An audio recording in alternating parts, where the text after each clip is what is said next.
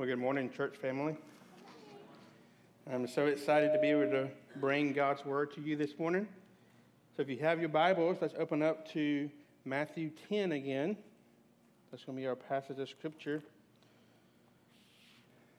So during World War II, there was a church building in Germany that was destroyed.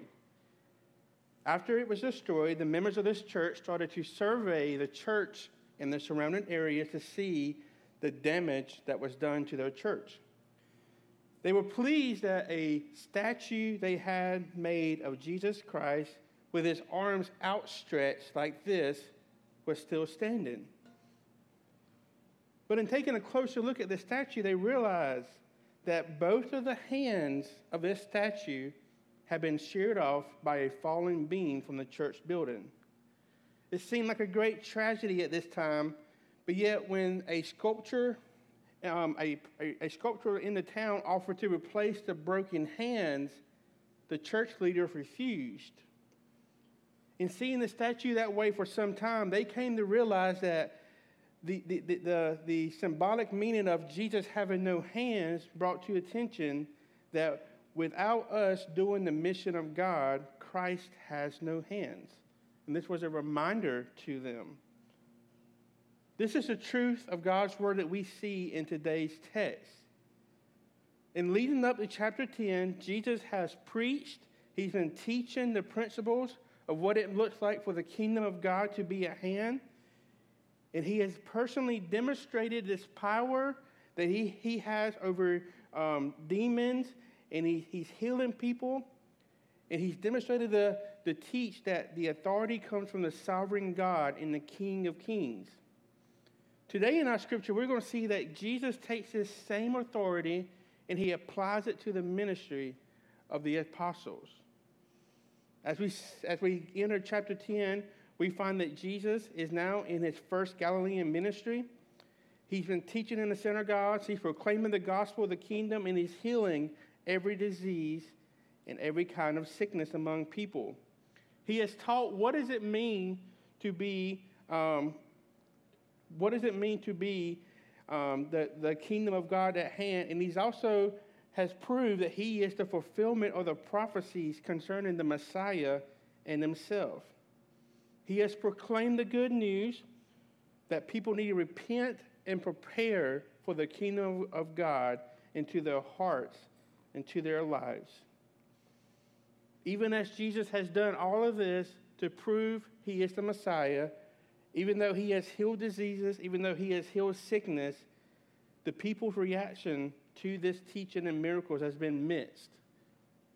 Most people are amazed at the wisdom of Jesus in his teaching and the power that he has. But for the most part, people see these miracles or they listen to his teaching and they go back to their routine way of life. Others start to reject Jesus and become agnostic to his miracles and his message. The religious leaders of that day particularly accused Jesus of being empowered by Satan and his demons. But even despite all of that, there were a small group of people who began to respond positively to the message of Jesus and these miracles that he started to do. Jesus condemned the religious leaders for their blasphemy, and he warns people about their unbelief. Last week we saw the reason why Jesus does what he does. Why does he heal people? Why does he cast out demons? Last week we learned that was because of the compassion he has for people. Jesus' words here are force his disciples to see the bigger picture of the power and the authority of his work. Today we see the response Jesus wants them to have, the reality of when we pray for the work of Christ, we will become personally involved. Which brings us to Matthew chapter 10. So the first point in your bulletin there is a divine commission. A divine commission. Look with me back at verses 1 through 4. And he called to him his 12 disciples and gave them authority over unclean spirits to cast them out and to heal every disease and affliction. The name of the 12 disciples are these: first Simon, who was called Peter, and Andrew his brother, James the son of Zebedee, John his brother, Philip and Bartholomew, Thomas and Matthew the tax collector, James the son of Alphaeus and Thaddeus, Simon the Zealot, and Judas Iscariot, which betrayed him. Matthew tells us that Jesus called to him his 12 disciples. In Luke 6, we see that this was not haphazardly done. Luke 6 tells us that before Jesus does this, he goes out to the mountain and pray, and he continued in prayer to God. And when the day came, he came to his disciples and called from them 12, which he named apostles. Because the harvest is so great and the laborers to harvest the mission field are few, Jesus called and commissions these 12 men, and he empowers them in a supernatural way to be his co-workers in the harvest of the gospel ministry. Now, these 12 men were already disciples of Jesus. They were already students of who Jesus was and was already following him so that they could learn to be more like him. But now Jesus does something dramatic as he takes the authority given to him by God and he's going to give them to the apostles.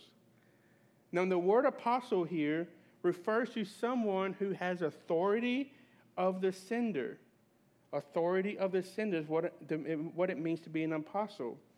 And so with Jesus here, Jesus is saying that as you go and as you do the mission of the work, you are doing them under my authority in my name. They were to have the right and the power to act upon Jesus' behalf. Jesus gives them authority over unclean spirits and on the demons that they might cast them out. He also gives them the authority to heal sicknesses and diseases, just as like Jesus has been doing in his earthly ministry. Now, one thing we know about these 12 men, that they were not extraordinary men. They were not of men of high standing, of high character. They were not men that we know of very strong integrity or courageous. Jesus spent the night praying about who he was to call and chose them. So you would assume that as Jesus is looking or as he's praying, you would assume he would pick the best of the best men available at that time. Yet we learn that these men were just ordinary men. Most of these men would not even qualify to be missionaries in a lot of our mission organizations. They wouldn't pass the test. Most of these men were just blue-collar men. The truth is, these men fit the words that we see in 1 Corinthians chapter 1. For consider your calling, brothers. Not many of you were wise according to worldly standards. Not many were powerful. Not many were of noble birth. But God chose what is foolish in the world to shame the wise. God chose what is weak in the world to shame the strong. God chose what is low and despised in the world, even the things that are not, to bring to naught things that are, so that no human being might boast in the presence of God. These men were nothing special. They were just like you and I. The reminder here is that God doesn't call the qualified, he qualifies those he calls. God doesn't choose you and I based on our abilities, but based upon his abilities. John MacArthur once said, "The greatness of God's grace is seen in his choosing the undeserving to be his people and unqualified to do his work. It should be a marvelous encouragement to every believer to know that just as Elijah, the apostles had nature like ours." So maybe you're sitting here this morning and you're saying, I have nothing I have nothing of me that would make God to use me. And I would say this morning, that is true. Because God doesn't want wise people. God doesn't need any of that. God just wants someone who is willing to be used by him. And that's who these 12 men were. So let's quickly look at this list of men here. And I'll give you just a brief background of who they were. The first one mentioned there is Simon, who is called Peter, and Andrew, his brother. Peter is the very first apostle mentioned. In any list you see of the apostles, Peter is usually the first one mentioned. Now, Peter was brash, he was bold, and he was always asking questions which others shied away from. And this led to be both a blessing and also a curse on him. I've always heard that Peter was always the apostle who put his foot in his mouth. He was always asking questions that sometimes didn't need to be asked. He was a man of a wonder. But he was also a man of action. He was always found in the middle of things, and he was bold. He was bold in what he did and what he said. Remember, it was Peter who arose against the soldiers in the garden when they came to arrest Jesus. After his resurrection, Jesus told Peter and the other apostles to wait in Jerusalem, but Peter did not heed to this and returned to fishing. So Peter's just like us. He heard the words of God, and he was like, well, God's really not going to return back. I'm just going to go back to what I know, which was fishing to him. But we all know that Jesus turned him into the apostle Peter, and he became no longer a fisher of fish, but he became a fisher of men.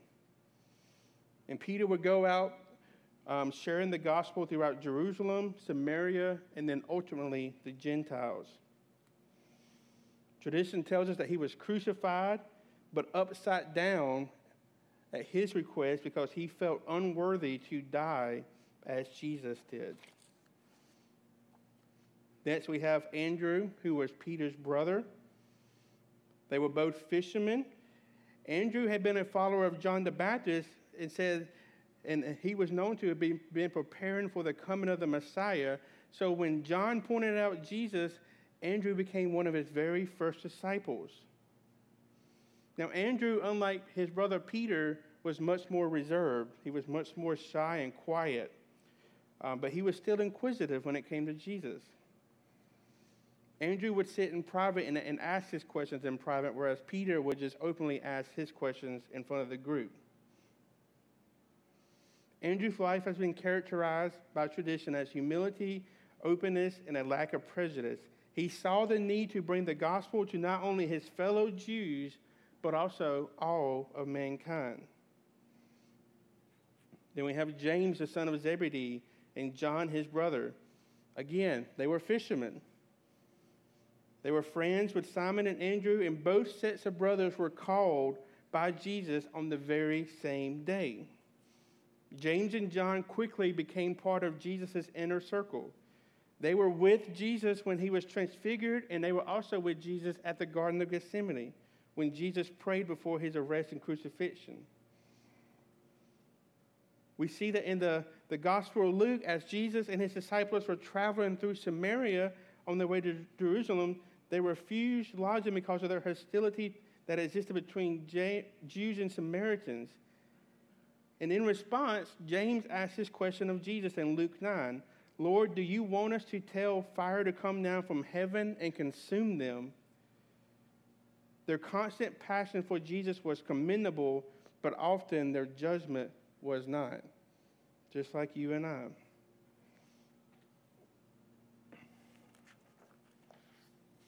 Philip and Bartholomew.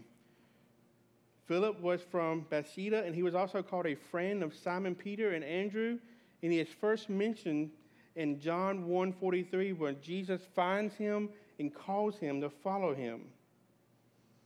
It was not long before Philip that found his friend Nathanael and tells him, we have found of him of whom Moses and the law and also the prophets wrote, Jesus of Nazareth, the son of Joseph, in John 1:45. Then we have Bartholomew, which is the name that Mark, Matthew, and Luke used instead of Nathanael. Bartholomew was much more controlled by God's truth than his personal prejudice, and he ended up following Jesus, to which Jesus said of him, behold, an Israelite indeed, in whom there is no deceit, in John 1:47. Then we have Thomas, which we probably all know as Doubting Thomas, because he said that he would not believe Jesus had risen from the dead until he had saw him and he touched him. When Jesus took the disciples to raise Lazarus from the dead, Thomas, being aware of the dangers of going close to Jerusalem, said, "Let us go also, that we may die with him." Because Thomas fully expected the religious leaders would come from Jerusalem to seize and kill Jesus and his disciples, yet within this was a commitment that was unequaled. Thomas really, truly believed Jesus as the Son of God, and he wanted to be with him so badly that he was ready to die with Jesus. We see this again in John 14 when Jesus told his disciples he was going away. Thomas immediately wanted to know where, when, and also how was Jesus going away. Then we have Matthew the tax collector. He's also known as Levi by his Jewish name. It's interesting here that we get what Matthew's career was. He was a tax collector. And therefore, he was considered to be a traitor to his nation and was considered worse than thieves and prostitutes of that day. Whatever his character was, it was radically changed when Jesus came up to him and said, "Follow me." Because the Bible says Matthew immediately got up from his tax table and followed Jesus, and he never looked back in Matthew 9:9. Matthew is the perfect example to you and I that our past is of no hindrance to God. He can and will radically change us and use us if we will let him. Now the next two, James and Thaddeus, Simon the Zealot, we don't know much about. James is also called James the Lesser, and there's argument as to what exactly that means. Maybe it's a reference to either him being younger in age or smaller in size. Nothing that he said or did is recorded, but we do know that he did preach the gospel in Persia, and he was also crucified there. Thaddeus was a name usually referred to the youngest of a family. He was also called Judas, the son of James. And the only recorded words we have of him was in John 14:22, when he asked Jesus, "Lord, how is it that you will manifest yourself to us and not to the world?" And then we have Simeon the Zealot. He was a member of the radical political party known as the Zealots. And their goal was to overthrow Rome, and they used guerrilla tactics such as assassinations and ambushes as an effort to achieve their ends. But whatever originally motivated Simeon to join Jesus, his national zeal was replaced by his devotion to Jesus. All of these little-known men were faithful to Jesus and endured many things on his behalf. And finally, you have Judas, who betrayed him. Judas was a man of self-desire. He was a greedy man of whom the scripture tells us that he stole from the group's finances when he was a treasurer, and his greatest act of greediness was the betrayal of our Savior for 30 pieces of silver. And now some people would ask, why would Jesus allow Judas to be an apostle?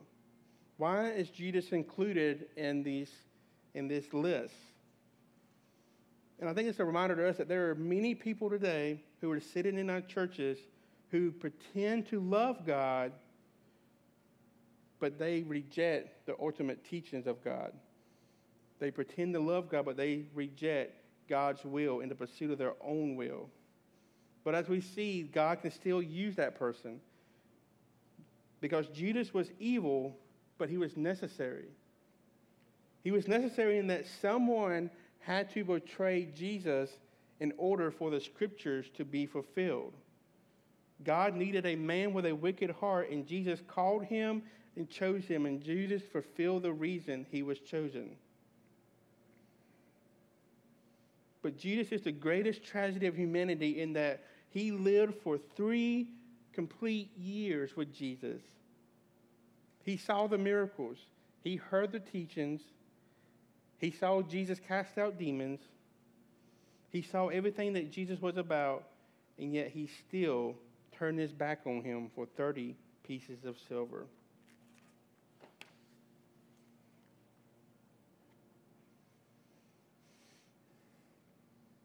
After Jesus called his 12 disciples and appointed them to be his apostles, and in doing so, they became the hands and feet of the ministry of Jesus with his authority. We've seen now that Jesus has clearly given a divine commission to these 12. Now we're going to look at a clear message, which is point 2 in your bulletin, a clear message that they were to bring to the people. Look with me at verses 5 through 6. Then Jesus, the 12 Jesus sent out, instructing them, "Go nowhere among the Gentiles and enter no town of the Samaritans, but go rather to the lost sheep of the house of Israel." So I'm going to pull a Hobson here and for a little bit. I'm going to give you 4 points under point 2. So just hang with me. So I want you to see 4 principles here that it comes when we look at sharing the message of Christ. And the first point there is that the gospel message needs to be focused. We see here the focus of the ministry that Jesus told them to go after a specific group of people, which was the lost sheep of Israel. They were not to go to the Gentiles yet. They were not to go to the Samaritans. Their plan was crystal clear to go to Israel as God's chosen nation. And they were to take the knowledge and understanding of God from there to all nations. But it first must start with the house of Israel. This was the Apostle Paul's ministry. He went first to the Jews, then to the Gentiles. In Acts 10, Peter even received a vision from the Lord, prompting him to go to Cornelius, a Gentile, and deliver the gospel to him and his household. In Acts 1:8, Jesus tells us that we are to be his witnesses in Jerusalem, in Judea, in Samaria, and to the end of the earth. The gospel ministry for Jesus is a ministry that needs to be focused. Now, it is not physically possible for us to do everything there is to reach people with the gospel. You cannot do it as one person. PBC cannot do it as one church. The Southern Baptist Convention can't do it as one group of churches with a single motion, a single motivation. Each of us play a vital role in the design of what God wants us to accomplish. Remember what Jesus said in Matthew 9:37, that the harvest is plentiful, but the laborers are few. Jesus knew that this was a huge task, and he knew that there would not be many people willing to be those who would go and tell the message. But we need to stay focused. We need to seek God in it. The disciples were men seeking God's will. He called them, he trained them, and now he's sending them out to the harvest around them. In the same way, we need to seek first what the Lord wants from you and I. Just because we see a need does not necessarily mean we are the one that God wants us to meet it. But then again, perhaps you are the one that God wants you to meet that need. We're bringing us to our second point. The gospel ministry for Jesus is the gospel message needs to be clear. Look at Matthew 10:7. And proclaim as you go, saying the kingdom of God is at hand. One of the things that makes Christianity weak, especially in North America, is the fact that we do not do a good job of presenting a clear gospel message. The gospel message is not difficult. It's very simple. It's very easy that even a child can understand it. So what is the gospel message? It's that God is holy and he created humanity, or he created man and women in his image. We have turned away from God and we have sinned. And because of that, we deserve the full wrath of God's judgment. There is nothing that we can do to escape this because of our sin. But God, in his love, in his mercy, and his grace, determined to redeem us by sending his son Jesus Christ to be born of a virgin, to live a perfect life, to die on the cross, to be buried, and to raise from the dead. And God offers salvation from sin and the effects of that sin with a simple message to repent and believe. It's very clear. Now, some groups like to say, well, you must do A, B, C, D, and E. They like to add to this gospel message. Some people would say that the gospel is psychological, so you must understand it in that way. Some people would say that the gospel message brings with it wealth and prosperity and a pain-free, carry-free life. But the gospel message is crystal clear. We are sinners in need of a Savior, in which God provided through Jesus Christ. And if we repent and believe and place our faith and trust in that alone, we will be saved. And that's the message that Jesus gives them. Very simply, the kingdom of heaven is at hand. So you got to remember, who are they going towards? They're going to the Jews. The Jews would understand what this meant because they had been looking for the Messiah. They had been looking for their king for hundreds and hundreds of years. And the message to them is simple. The Messiah you've waited for, the Messiah that's been prophesied about in the Old Testament, he's here, and he's bringing salvation to you. The third principle is that the gospel ministry should reflect the work of Christ. Look with me at verse 8 of Matthew 10. Heal the sick, raise the dead, cleanse the lepers, cast out demons. You receive without paying, give without pay. Now, you may read that and you're saying, I've never seen someone raise the dead, or I've never seen someone cast out demons. And that's okay. But I think the principle here is that God is calling us to reflect the ministry of his work. We can reflect the healing of the sick by praying for and caring for those who are burdened with sickness and illness. We can reflect raising the dead by praying for the lost and sharing the gospel with the lost, so that the souls that are dead to God might rise from the dead and surrender their hearts and life to Jesus. We can reflect cleansing the lepers by loving and embracing and caring for the outcast and the marginalized, or the least of these in life. We can reflect casting out demons by waging war against evil through prayer and the word of God, and taking stands against this darkness of Satan that continues to infect our homes, our communities, and our world. Which gets us to, you receive without pay and give without pay, means that we cannot minister in the same miraculous manner as the apostles did, but there is a principle that we need to follow, and that is to live a life of ministry. So our spiritual gifts, our natural talents, our money, our homes, everything that we have has come to us because of God's grace to us. And we should not be stingy in using what we have to serve the Lord by not serving others. We are to freely give of ourselves, whatever it may cost us. And the last principle we see here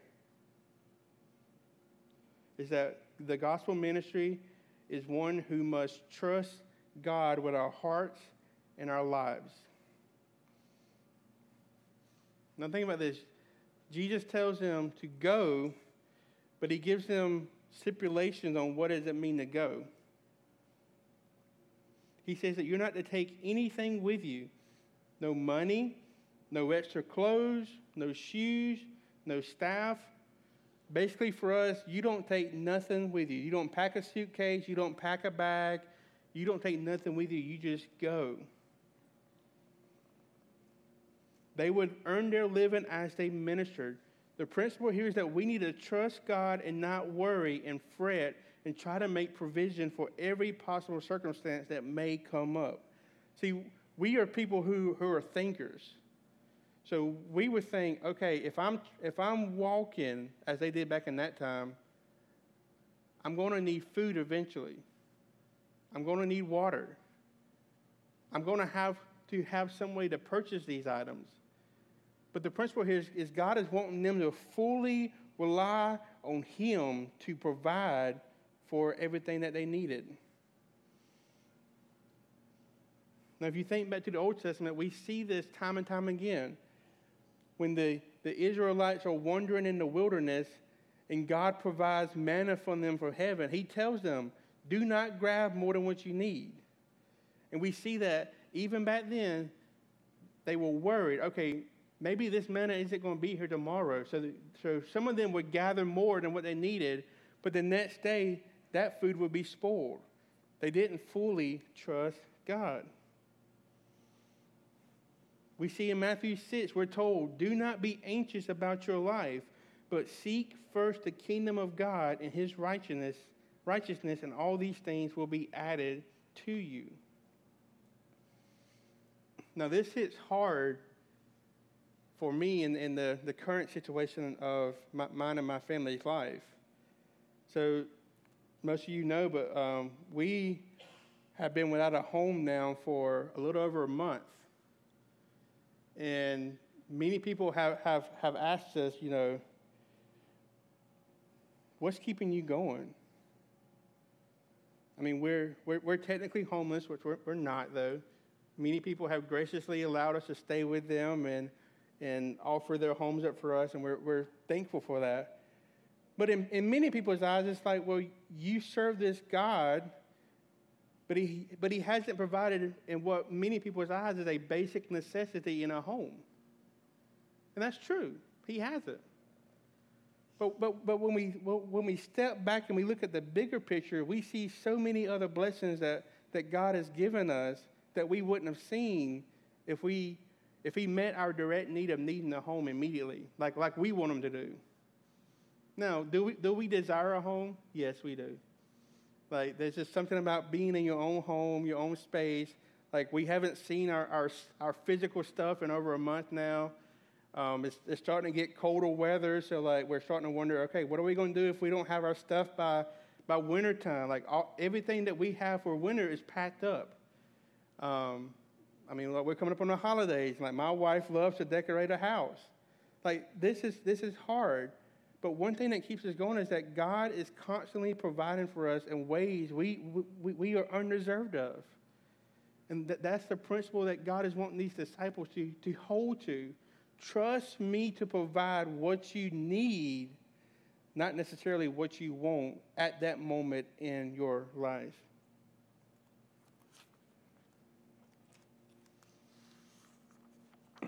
The fifth principle here is that when it comes to gospel ministry, is to concentrate on those who respond.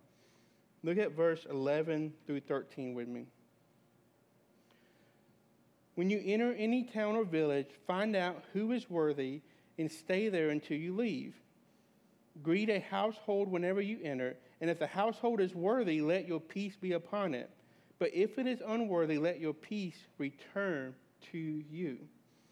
Now, the house being referred to here is whatever home that they would stay in as they went from city to city or village. And it would be considered worthy based upon how the host or the hostess of the home received the apostles, but not on the condition of the house itself. The principle here is that we need to concentrate our efforts on those who respond to the message of the gospel.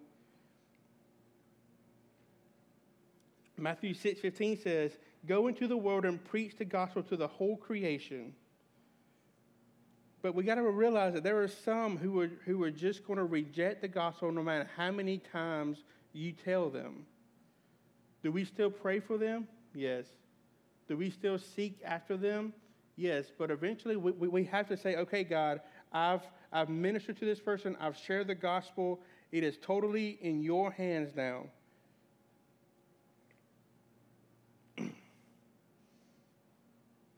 To relate this back to the harvest, we are to be busy gathering the wheat and not the weeds. And they're both there. There's going to be wheat and there's going to be weeds. But we need to focus on the harvest itself, which is the wheat, and not necessarily the weeds. So we've seen the divine commission.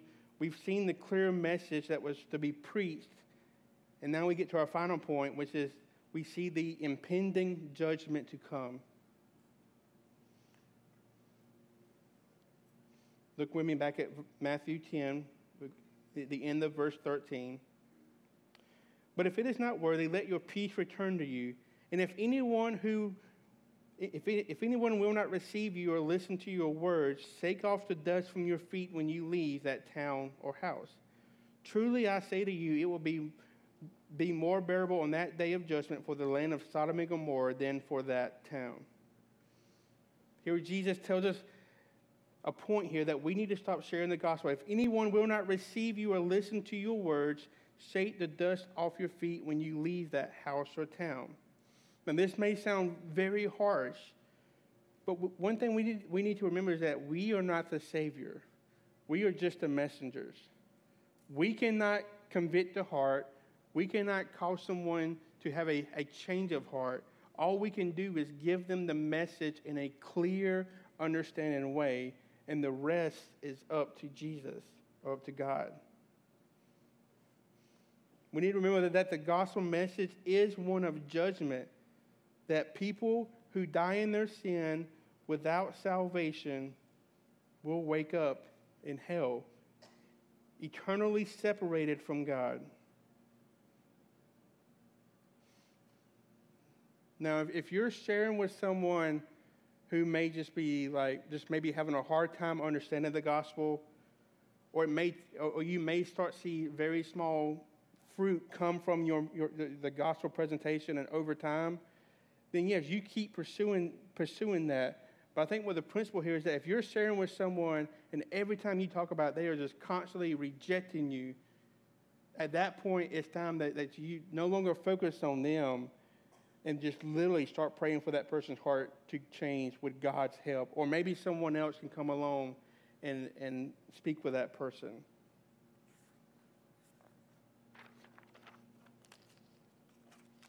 We are to always share the gospel, but at some point we are to remove ourselves from those who do not listen and fully turn it over to God. As followers of Jesus, we are to be his disciples. That means that we are to live as if we have been sent by God to proclaim the gospel of the kingdom of Jesus Christ. Jesus calls his followers to be witnesses. Now, if you look at the word witness in our dictionary, it means one who can give a first-hand account of something they have seen, heard, or experienced. The Greek word for witness in the original language starts with this basic meaning, but then makes a few changes to fully clarify what it means to be a witness for Jesus.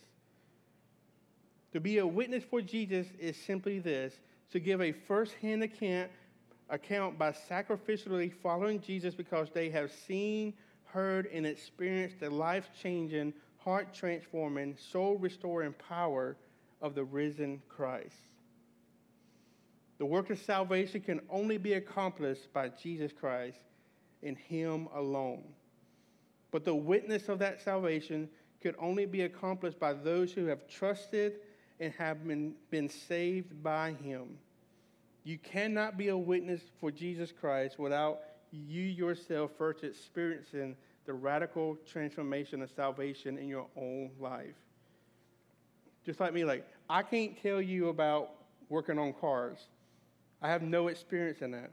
If you come to me with a car question, I'm going to be like, what does Google say? That's my go-to. But I can tell you about Jesus because I have been radically changed by the power of the message of the gospel, and it's been applied to my life. And I can tell you, and I can look back over the years, and even within the last couple of months, I can tell you about Jesus and what he means to me and my family and the power and stuff that we've seen him do in our lives. So I'm going to end with this. May we be the hands of Jesus that gather the harvest for Jesus by being willing to share the gospel. May we be the hands of Jesus that gather the harvest of Jesus by sharing the gospel of Jesus. Would you pray with me? Father, thank you for